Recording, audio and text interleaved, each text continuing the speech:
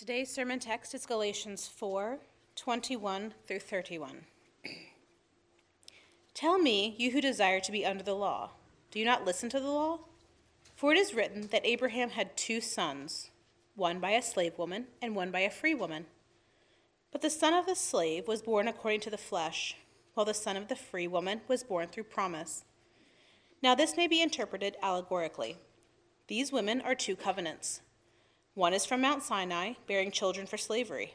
She is Hagar. Now Hagar is Mount Sinai in Arabia.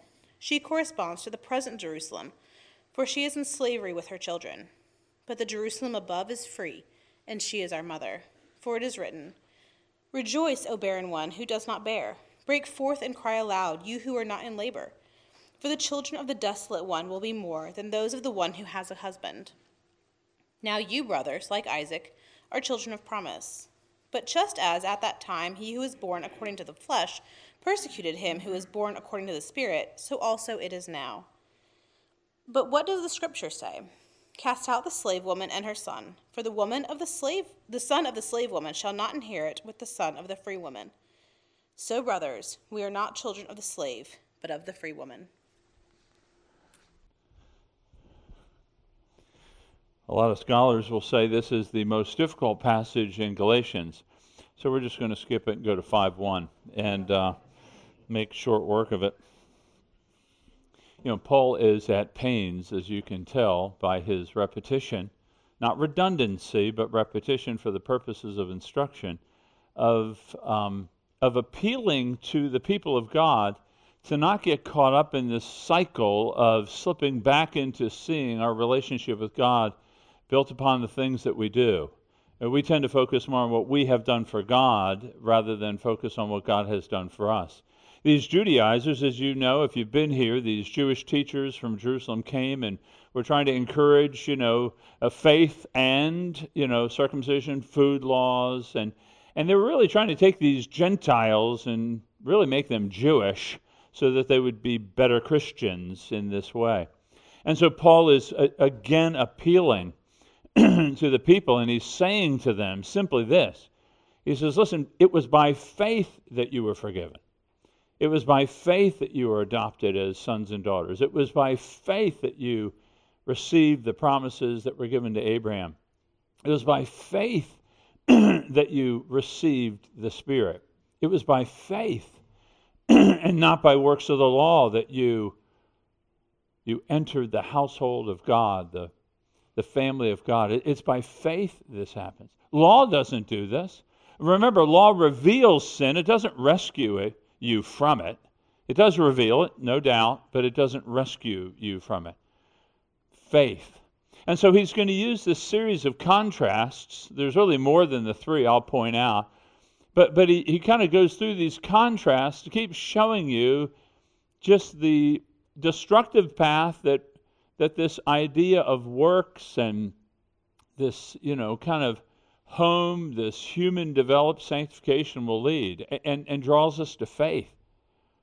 Now, we all have this tendency. Most of us have this tendency to want to keep adding to what God has done, to sit and understand and receive the grace of God that is unilaterally given, that's not contingent upon us, is just hard to grasp.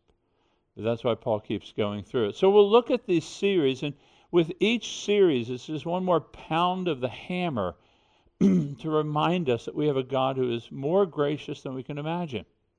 We're more sinful, by the way, than we can imagine, and we're thankful that He's more gracious than we can imagine to even save a people like us. So look with me at these 2 sons. We'll be looking at 2 sons, 2 mothers, and 2 destinies.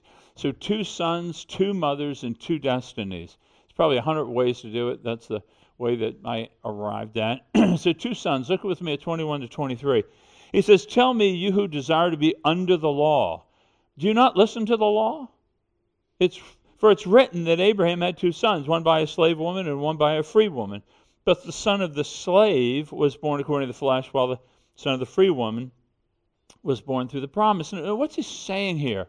Well, Paul first is going after these Galatians in the church who were flirting with this idea of adding to the gospel certain conditions, such as circumcision.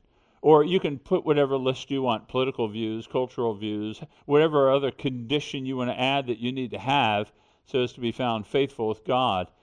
He's going to them and he's simply asking the question. He's saying, tell me, you who desire to be under the law. When he says you who desire to be under the law, there are people that want to be, measuring themselves by the law, that I'm doing these things right and I'm avoiding these things that are bad. And so they hold themselves and they approach God by means of law, whatever that law might be, even if it's their own law. So he's saying, for those who desire to be under the law, if you want to approach this way, have you listened to the law? He's asking, have you heard what it said to you? Because the law itself says you can't live under the law. It's not just foolish, it's fatal. You can't live under the law. And that's why he turns to Abraham. He gives us this little history lesson on Abraham. Now, most of you probably have heard the name, and many of you have probably read the story. And it starts out in Genesis 12, after God divides the nations. He unilaterally calls Abraham to himself and saves him and says, I'm going to make a covenant with you. You're going to be great. You're going to have a nation that comes from your body. You're going to have a land, and you and through your lineage, the world will be blessed forever. That's quite a promise he makes in Genesis 12. The snag, of course, is that he's married to a barren woman, and so he has no children, and he continues to have no children. In Genesis 15, God comes back and says, no, you will have an heir. You will have an heir. I'm promising you that. And this heir is going to be a blessing to the nations. Of course, then no heir. So we get along through chapter 15. Still no pregnancy, no bump, no baby coming. So in desperation, Genesis 16, Abraham, at the suggestion of his wife,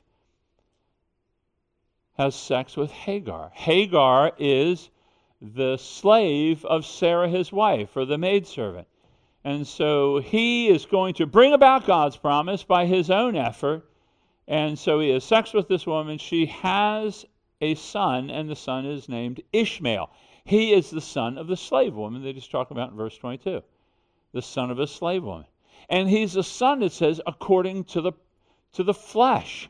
What's that mean? Well, it means that Abraham, not waiting for God to bring about his divine intervention, to bring the heir that he promised, takes matters into his own hands, and he brings about this child through Hagar.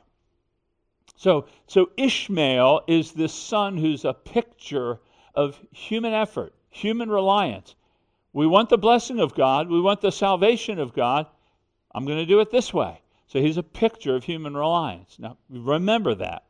Okay, now 14 years pass, and God comes back to Abraham in 17 and says, you're going to have that heir.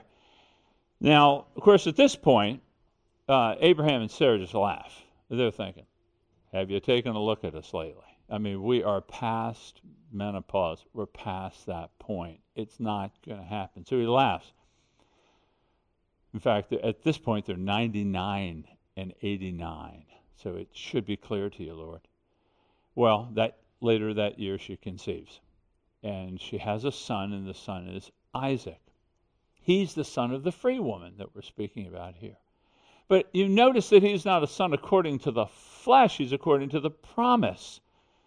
He's not a son according to the flesh because there's no way that's possible. He was only by divine intervention. It was a supernatural work of God to bring forth Isaac. It was not the coming together of a man and a woman. God may have designed that to bring about the purposes of having children. This case, he's a child of promise. It's a picture, it's a type of how God brings new life. So he divinely intervenes and brings forth this child. That's why it's called a child of promise. So here's what Abraham learns.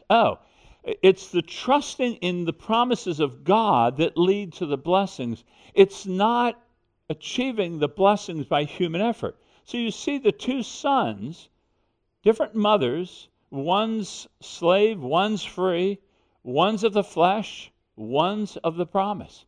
So you have a picture here that is given to us that Abraham learned. I can trust in the promises of God, and when I trust in those alone, he will bring about the deliverance that I need, not by the works that I do. So there's a picture there. Now, let me just take a quick aside here and remind you of a couple things about the nature of God that I just rejoice in telling you because it's our ground of hope. First, do you see the faithfulness of God? You know, so many times things go awry and we begin to wonder, where is God with us? And is God really trustworthy? And you see the faithfulness of God, and he keeps his promises. So go all the way back to Eve. You know, Eve was given a promise of a son that would bring about deliverance. And that went on to Shem, and that went on to Abraham. It went on to Isaac and Jacob. These same promises, you trace them through scriptures, and you see them all the way to David. And then, of course, the promise that God had made to bring deliverance to a people. So the whole thing started in Genesis 3. We're moved out of the garden. We're separated from God. That's the problem. God promises to fix the problem. And so they're waiting for this promise coming through the seed or a son. And, of course, we see that as we're approaching Advent even. We see this in the coming of Jesus Christ. Jesus is the fulfillment of the promise. He's the child of promise. He is the child of promise. Isaac is a type of it, but Jesus is the antitype. He is the child promise. That's why Paul writes in 2 Corinthians chapter 1, verse 20, that all the promises of God, they're yes in Christ. So all those promises that God was making to the people through the prophets, they're yes in Christ. This is interesting. So Paul, when he's before King Agrippa in chapter 26 of Acts, he's on trial. His life is being threatened. And here's what he says. I stand on trial because of my hope in the promise made by God to our fathers, to which our 12 tribes hope to attain as they earnestly worship day and night. He's saying that's the difference between the Jews and me. My hope is in the promise that has come. The promise is Christ. See, God makes promises to us. We're called to trust them. There's so much striving effort instead of just resting and trusting in God. When Carol and I were overseas, we were always trying to make a nickel go farther than it will go. And oftentimes we would always turn to Matthew 6. And we'd say, there it is. Don't worry about what you eat, drink, wear. Your Heavenly Father knows you need these things. You look at the birds of the air, look at the flowers of the field. God takes care of them. How much more important are you? And we'd have to go to those promises and say, well, are we going to believe these or not? We can fret, we can worry, which is a type of work, or we can rest in these promises. Now, we did that sometimes. Other times we fretted and worried. But reminded that the promises are there. God is faithful to you. So to the degree that you're struggling with issues of finances or personal struggles, health issues, you know, the promise boxes, your grandmother's probably had them, and they're little boxes, and they're just scriptures taken out, oftentimes out of context. That's why I don't love the promise boxes. But you pull out a promise, and it has a promise that you can believe. But I like the idea, because what we're being reminded of is God has promised to care for his people, and we can trust him in that. That's what he's calling us to do. God's not a man that he'll lie. He's not a son of man that he should change his mind. Does he speak and not act? Does he promise and not fulfill? That's what Moses asked. No, he does. So even now, trust him to be good to you in the midst of your struggle. Reach out. Say, I'm going to choose to trust in you in the midst of whatever dilemma you're facing. The second thing you see about God is God does give birth to these children of promise. It's God's work. You see, it's a barren woman who gives birth to a son. It's a picture of how God redeems us. That if you're a Christian here, you're a Christian here because God has given you life. You don't work your way into the faith. You may appreciate its reason, its reasonableness. You may appreciate a lot of things, but you don't work that way. So if you believe in Christ singularly for your salvation, and you are filled with the Spirit, that is God's unilateral work giving birth to you. You know, in John, the apostle writes, to all who received him, to those who believed in his name, he gave the right to become children of God. Children not born of human descent, not born of a husband's will, not born of human decision, but born of God. So all new birth like Isaac, comes from God. Now, you may not always feel like a close child of God, but those of you who find yourself trusting, leaning into Christ completely, being convicted by this, that's a work of God. It leads us to gratitude, and it leads us to humility. Because none of us did it. We just received it, and we ought to be thankful for it. But there's one other thing you see about God in this passage. He works with the barren. He doesn't go to the strong. He goes to the barren, and he brings forth life. A person that was barren in this culture was considered cursed of God. And yet God uses those that we deem cursed. They're sick, or they're struggling, or they're weak, or they're not very gifted. God uses those to achieve his divine purposes. It's just remarkable.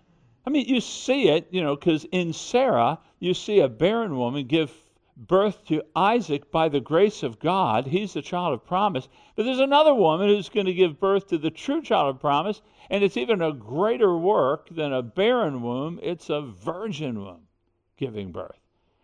But what this teaches us about the character of God is nobody can say, I don't belong here. Nobody can say, I've fallen too far. The amount of times I've heard people kind of write themselves out of God's script because they're not pretty enough, they're not smart enough, they're not gifted enough, they haven't done enough. So many of us compare ourselves to so many in this room, and we always come up wanting, and we always come up weaker or less than others. And yet God's, by his own design, he uses the barren, the weak, the broken to achieve purposes that are for his glory and our joy. So let me just remind you one more time. If you are here and you are struck with an inferiority complex, and you don't have this and you don't have that, and you haven't had that experience, you don't have this degree, turn to God. He uses the barren, the weak, the troubled, the troubled to do his greatest work. He uses suffering to achieve purposes of which only suffering will lead us, to see things about God that nothing else will. And so you see the character of God here. And we want to be, at the end of the day, we love God with our heart, mind, soul, and strength. And this is the stuff that fuels the love. Okay, so you see these two sons, right? Paul's going to interpret these two sons. This is where it maybe gets a little bit deep. So he's going to give his interpretation, his allegorical interpretation. Look with me back at chapter 4, 24 and 25. Now this may be interpreted allegorically. These women are two covenants. One is for Mount Sinai, bearing children for slavery. She is Hagar. Now Hagar is Mount Sinai in Arabia. She corresponds to the present Jerusalem. So that's important right there. For she is in slavery with her children. But the Jerusalem above is free.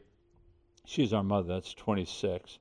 So he's speaking allegorically. Now this really gets fun because allegorical interpretation, or at least allegorical interpretive methods, used to be the thing of the day in the Middle Ages. And an allegory is oftentimes, usually, it tends to discount or even deny the historical reality, and it puts new meanings for old realities. And so allegorical interpretations, you can come up with making the Bible say anything you want about anything. And so the church has generally turned away from allegorically interpreting Scripture. So saying that, is Paul giving us an allegory? Well, let me try to explain. I think Paul doesn't deny the historical reality of Adam and Abraham and Sarah because he's already used them in chapter 3 to explain his points. So he believes fully in the historical veracity of these biblical characters. I think what he's doing is taking a truth that you see in Sarah and Hagar, these two mothers. He's taking a spiritual truth that you see in them, and he says, this truth is also illustrated here in the two covenants. I don't think he's equating them. It's more of an analogy. So he's seeing a truth, and he says, you see that truth over here in these two women. When Hagar was spoken about in Genesis, the Sinai covenant hadn't even been done. So I think he's just taking a truth and applying it. Now, what's he doing here? Well, he's saying these two women in some ways teach us about these two covenants. Now, these two covenants, the one is from Sinai. That's Hagar. That's the children of slavery.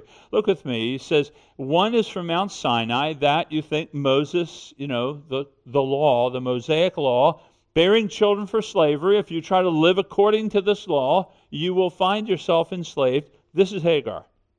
Hagar is Mount Sinai in Arabia. Remember, she's the father of Arabs.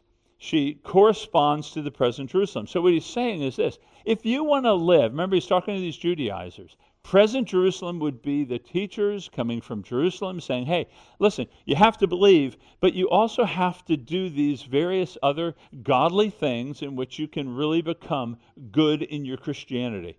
So they're adding that Mosaic law. Now these Judaizers particularly were saying, you got to be circumcised. That is the mark of being of the people of God. And you have to watch what you eat in terms of food laws. And you have to observe the certain holy days, specifically the Sabbath. So, but there's 100 other things that we can add, right? You have to have a certain length dress. You have to dress a certain way. You have to educate your kids a certain way. You have to read a certain version of the Bible. You have to abstain from this and this and this. You can add whatever, or you have to think this way politically, or you have to think this way culturally. So you can add whatever you want to the list, but it's these adding of conditions. This is what Paul's going after is, there's two covenants, there's two ways. The one is Hagar. It's representing kind of Sinai, this adding to the grace that we have in Christ, and it leads to slavery. And that's what this present Jerusalem is teaching. And that's what you Galatians are fearing. And that's what we ought to fear. Because I'll tell you, it's fundamental to us to want to layer on. Now he says there's another covenant. And this covenant, he doesn't name it. Do you notice that? He just says Jerusalem from above. Free. And she's our mother. Now what's he speaking about here? Look in 26. But the Jerusalem above is free, and she is our mother. Now, what does that mean? Is he referring to the Abrahamic covenant? Is he referring to the new covenant in Christ? I don't know. Probably the Abrahamic covenant. But either way, they're connected because they're both covenants of grace, and the new covenant fulfills. That promise given to Abraham was fulfilled when Jesus came and said, a new covenant I give to you. That in my blood I'm making a new covenant. So what you have here is this covenant of grace is what it is. Isaiah says it's a covenant of peace. Paul says you can live following Hagar and Ishmael and lead yourself into slavery, or you can live in this covenant called Jerusalem from above, this covenant of grace, where God unilaterally has saved you. You can't add to it, though. You just have to sit back. You have to enjoy it. And then naturally love will flow to him, the one who cut this covenant in his own blood. So this is a covenant, it's Jerusalem above. I think it's reminding us of the New Jerusalem. The New Jerusalem. We don't see it yet. It will come down to this earth. But the New Jerusalem is God's covenant of grace, drawing the people into freedom through the power of the gospel for all those who believe in Christ. That's why she's a mother. She's producing children, people coming to faith. Like all of us, the believers here, we've been brought into a covenant. We've been reborn. We've been rebirthed by God. And now we're part of this covenant of Jerusalem from above. That's why it leads to rejoicing. You notice in verse 27, look at 27, he says, it's written again. He's going back to the Old Testament. In this context, he's going back to, or in this case, Isaiah 54. Look what he says. For it's written, rejoice, O barren one who does not bear. Now, that's unusual. Most barren women don't rejoice. He says, rejoice, O barren one who does not bear. Break forth and cry aloud, you who are not in labor. That's supposed to catch our attention. Wonder what's he saying here? He says, for the children of the desolate one will be more than those of the one who has a husband. So Isaiah is preaching to the people who are in exile. So Jerusalem is a burn down situation right now. And he's saying, no, you can rejoice, even though she looks desolate, even though she looks barren. You rejoice. You can cry out. You can worship God even right now. Why? Because she's going to have more children. Jerusalem's going to explode again with life. This new Jerusalem is going to explode with life. Do you see what Isaiah is promising? He's promising a new covenant is going to come. People are going to be drawn into it. That desolate one that looks so dead, oh no. Children are going to be coming. People are going to be coming in. Jerusalem's going to be made new. A new covenant is coming. Don't go back to the old covenant. Stay with this covenant. Don't be tempted. Fight it. So what he's showing us here is two ways to approach God. The covenant of works, this legalism, and you know what legalism is. Just went through it a moment ago. It's adding conditions to the gospel. It's making minors majors. It's an over concern for external. It's all and what legalism does, and we all feel it, because we move in judgmentalism. And we begin to think, well, they're not doing what I'm doing. And they're not handling it like I'm handling it. And whatever law that we've established for ourselves, we begin to use that as a measurement of judging ourselves and others. We tend to come out a little higher than others do, but we use it to judge others. It leads to not just judgmentalism, but reductionism. It takes this glorious gospel that was formed before the foundation of the world, and it boils down to just do this and this and this and this, and then you're good to go. And it reduces this beautiful gospel into something that it is not entirely. And it creates self-righteousness if you're good. If you're bad and you break the law a lot, then it creates despair.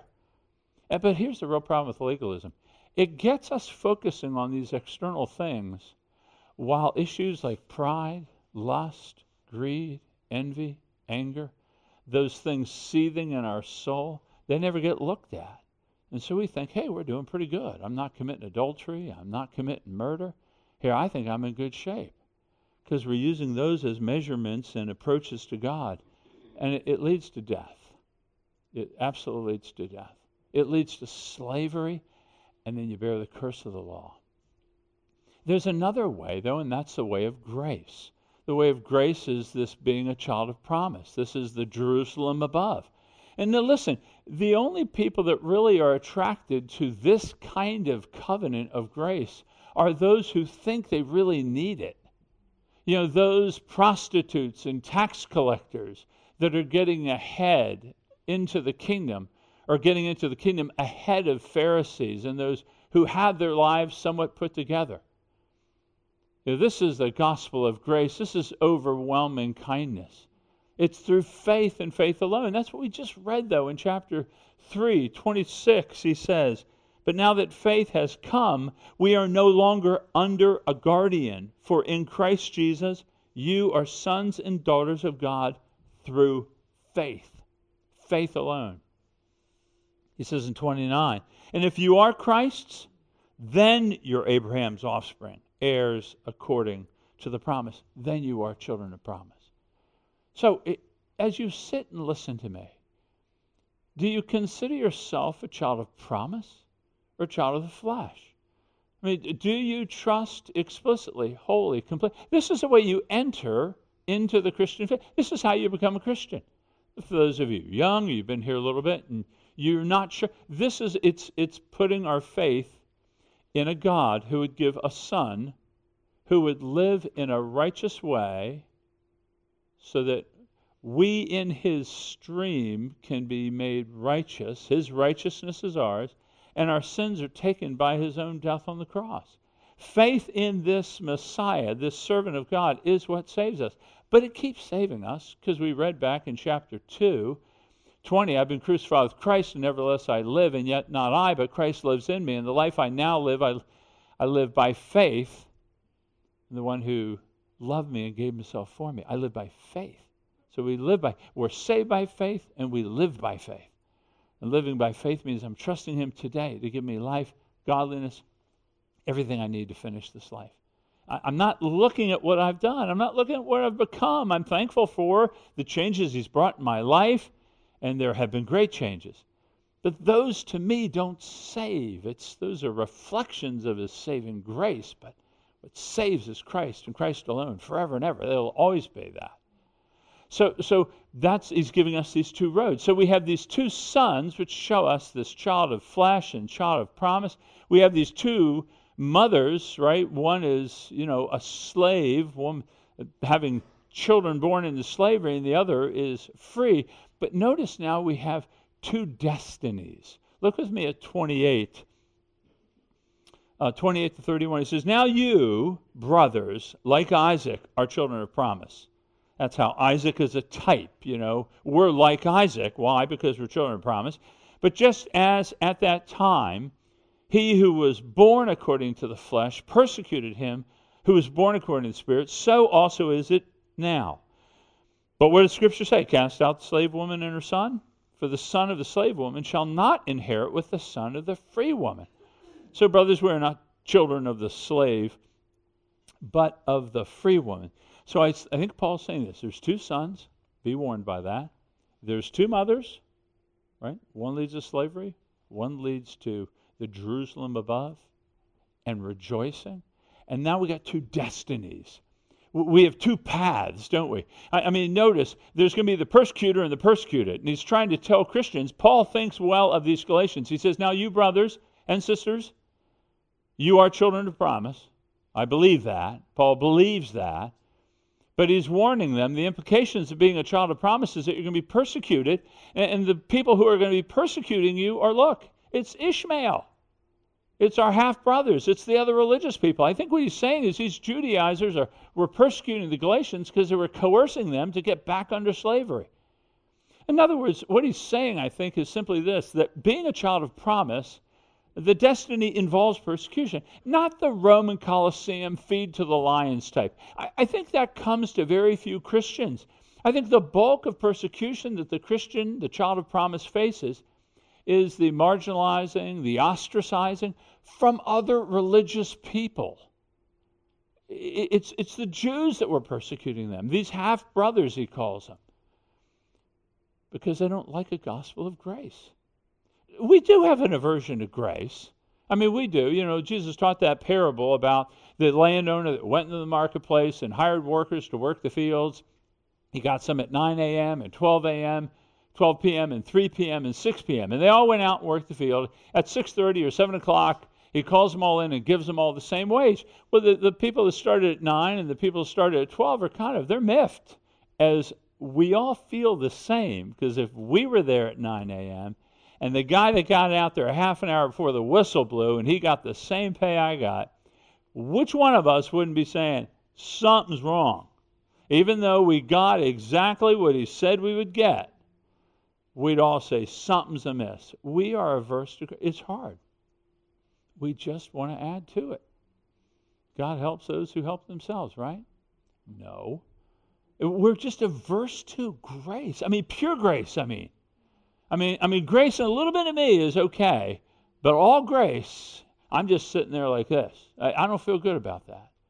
But what he's saying is that's where much of the persecution comes. So you have Thanksgiving and Christmas coming up, and just try this as a test case if you want.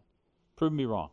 Just go up and talk to some of your relatives who are religious people, but maybe they don't truly understand this gospel of grace, and speak to your appreciation for God giving a son, unilaterally saving us, and that we did nothing for it. We are humbly receiving a gift that he's given to us.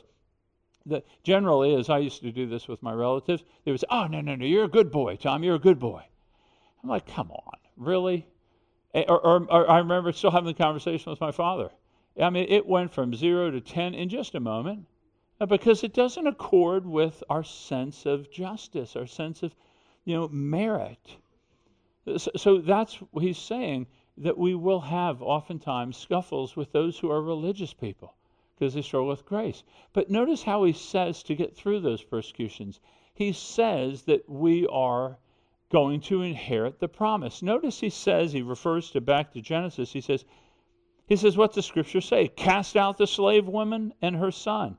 He's telling us that those who come drawn by grace, adding law, will be cast out. Religious people, I never knew you, Jesus says. What Paul's doing here is that verse in Genesis, that was applied by Jews to the Gentiles. The Gentiles were the ones who were going to be cast out. And Paul's saying to the Jews, you who don't believe in Christ, you who are going back under the law, you will be cast out. You will be the Gentile. You'll be the son of Ishmael. You're not a son of Abraham and Isaac. You're a son of Ishmael. You're a son of Hagar.